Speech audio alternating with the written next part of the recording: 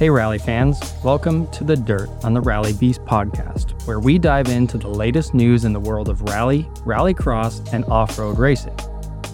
Today we have a jam-packed show where we're talking about the weather and winners in Acropolis Rally Greece, diving into the rumors about Subaru returning to the WRC, and exploring M Sport's ambitions and plans for Rally Chile. Plus the latest updates from the World Rallycross Championship. And to wrap it up, answering our fan question of the week, which is, why aren't there more manufacturers in the World Rally Championship? So, let's dive in.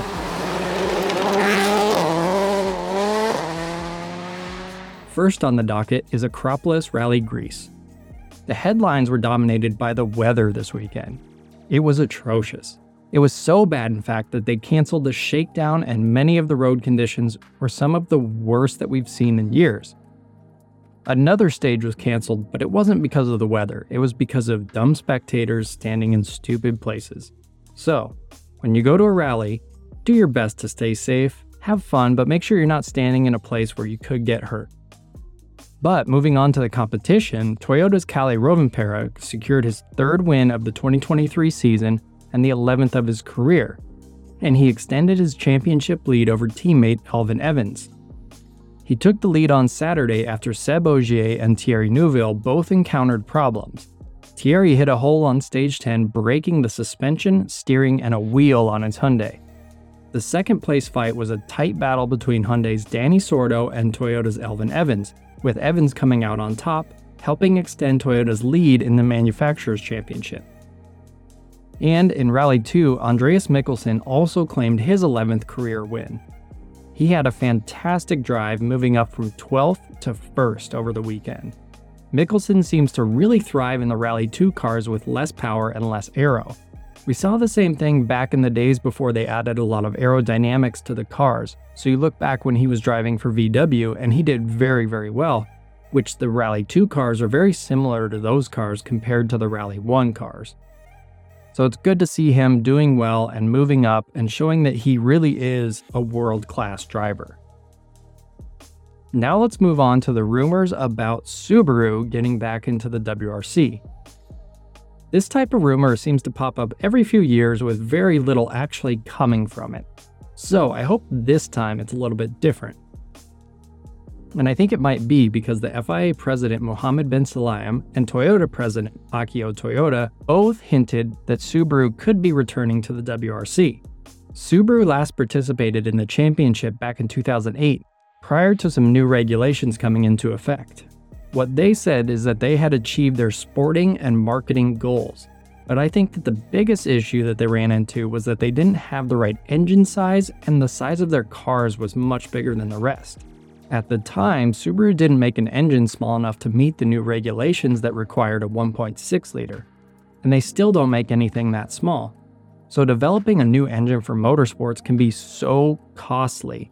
But Mr. Toyota has offered up engine technology to help support Subaru's entry due to Toyota's ownership stake in the company. The other issue is that the cars that Subaru makes are substantially bigger than any of the WRC cars these days. But with the current regulations, that issue can be worked around since the cars are essentially a space frame with body panels bolted on to resemble the actual road car. This gives manufacturers the option to shrink their cars down to be a competitive size. So technically, if someone like Ford, let's say, wanted to use their F-150, they could do that. It would just be a tiny little truck. Luckily for Subaru, they have remained active in rallying through Subaru Motorsports USA, which is run by Vermont Sports Car. So they have the know-how and experience to go out and be competitive pretty quickly. Now the next big headline is that M Sport has announced that they will be running 4 Pumas for the first time this year at Rally Chile, which is taking place later this month. For the last few years, they've mostly been running a couple of cars at each of the rallies because of budget constraints. But at Rally Chile, Gregory Munster and Alberto Heller will both make their Rally 1 debuts. It's really great to see younger talent from different parts of the world jumping into the top class. We've gotten so used to the same people competing over and over and over again for the last 10 years or so it's a nice change. I think we need a little bit of new blood in and out of the WRC right now. Munster will be taking over the Puma that's owned by privateer Jordan Sertorides, which we've seen a handful of times this season. And Heller, who was last year's Chilean national champion and has been no stranger to the WRC in past years, will drive the Puma for the first time on home soil, which I'm sure is very exciting for him, and I'm happy to see it because he's proven himself to be a very good driver in Rally 2 in the past. And to wrap up the news, we're going to talk about the World Rallycross and how they're finishing off the season for their top level class. The top class was put on hold during the investigation into the fire at Linden Hill that destroyed both the Special 1 Racing's RX-1E cars. Most people, teams, and drivers all thought that the season was over because there didn't seem to be a contingency plan. But the promoter has announced that the final 4 rounds will run as scheduled in Cape Town, South Africa and Hong Kong, China. However, instead of their normal RX-1E cars, drivers will be competing in the same cars used for the RX-2E class. So far, 8 drivers have been confirmed for the event in Cape Town. So, I guess we'll see.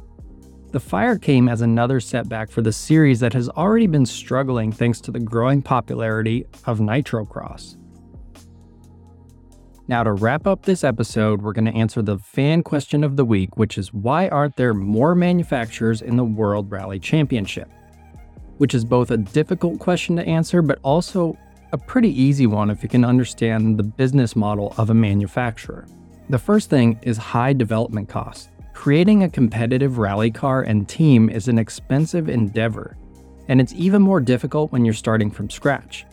When you think about everything that actually goes into it, it's more than just building a car. You have to hire people, set up the manufacturing, set up the shop, buy all the equipment to maintain it all. There's a lot that goes into it, and you can see that it could add up pretty quickly. The next thing is regulations. Manufacturers have to meet specific technical and safety standards to get into the sport. Like I mentioned earlier in the episode, Subaru got out of the WRC before a change in regulation. They didn't have an engine small enough, and their cars were getting bigger while their competitors were getting smaller.